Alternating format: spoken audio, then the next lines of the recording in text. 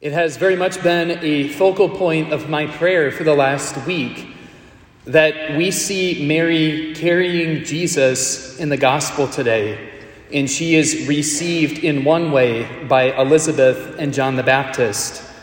And at the end of this week, we are going to see Mary carrying that same baby Jesus again in the gospel, and Mary is going to be treated and received in a very different way.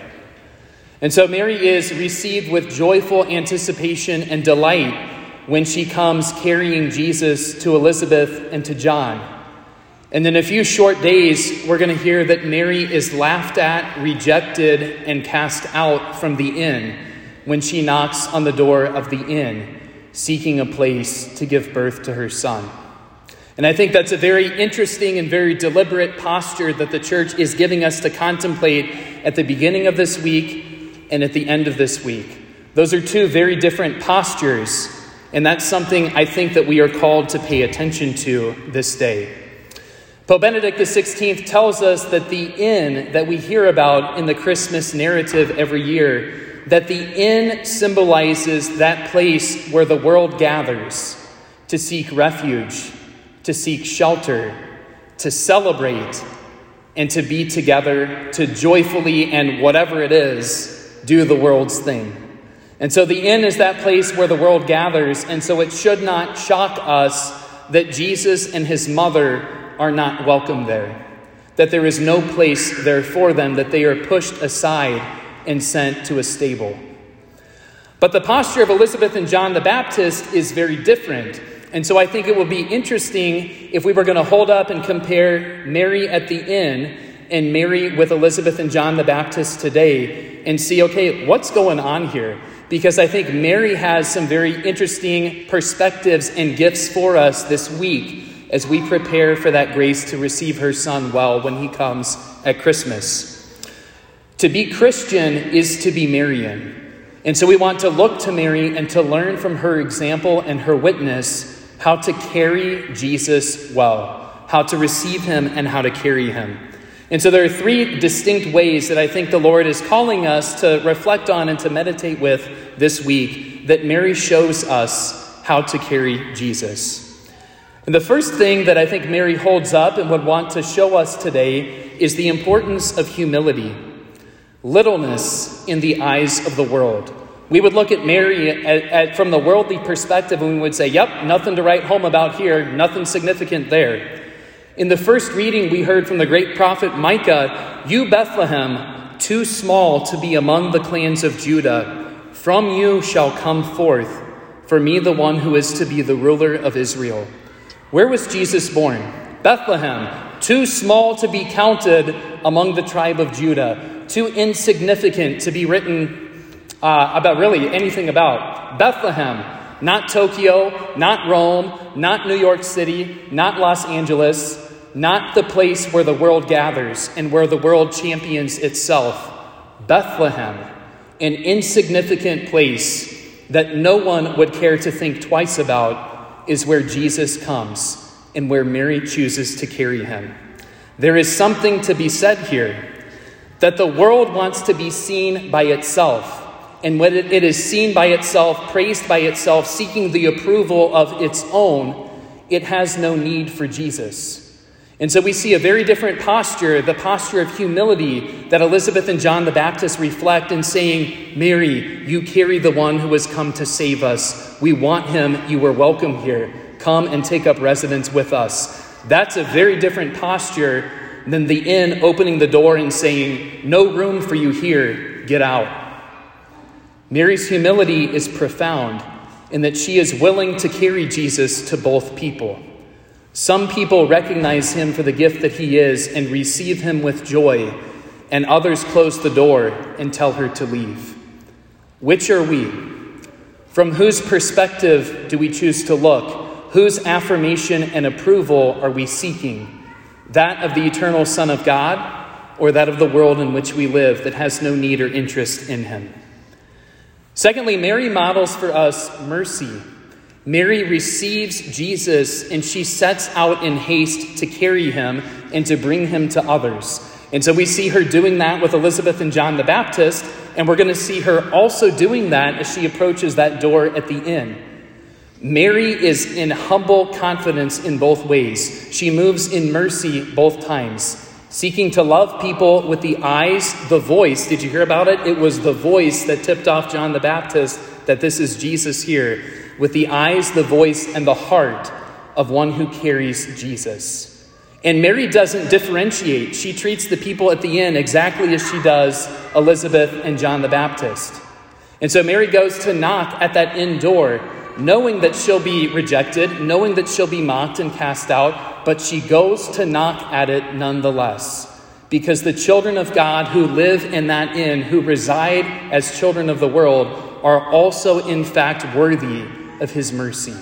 And so she goes to them, and she comes to all of us, knocking on all of our hearts, inviting us to receive her Son, the gift of the Father's mercy, who has come to free and to heal and to save his people.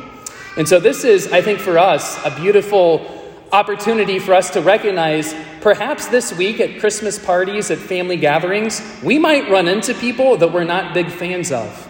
People that we might look at and say, nothing to write home about here. I don't really like this person. This person is not in a place where they are ready to receive Jesus. What would Mary do in those instances? She would go to them and she would love them with the eyes, the heart, and the voice of one who is merciful.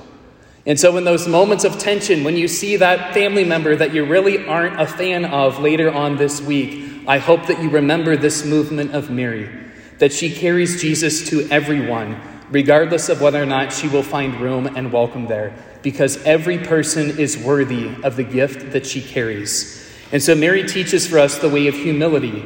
She teaches us the way of mercy. And then finally, Mary carries Jesus, not begrudgingly, not, well, someone had to do this, so all right, fine, Father, I'll carry Jesus. No, Mary does it joyfully. Joy. The prerequisite in the canonization process for any saint, anytime the church investigates a life of a person and looks to see, like, hey, are they maybe a saint? The first thing that the church looks for is, did they live a life of authentic joy? Not like joy in the midst of the pleasures of the world and look how great we are and amazing we are and we just live our life on social media. No, authentic joy. Some of the most authentically joyful people that I have ever met are people who are insignificant in the eyes of the world, who have nothing. And they are some of the most authentically free, authentically joyful people that we've ever met. And I think one great example of that all of us would be able to recognize is the name and the witness of Mother Teresa of Calcutta.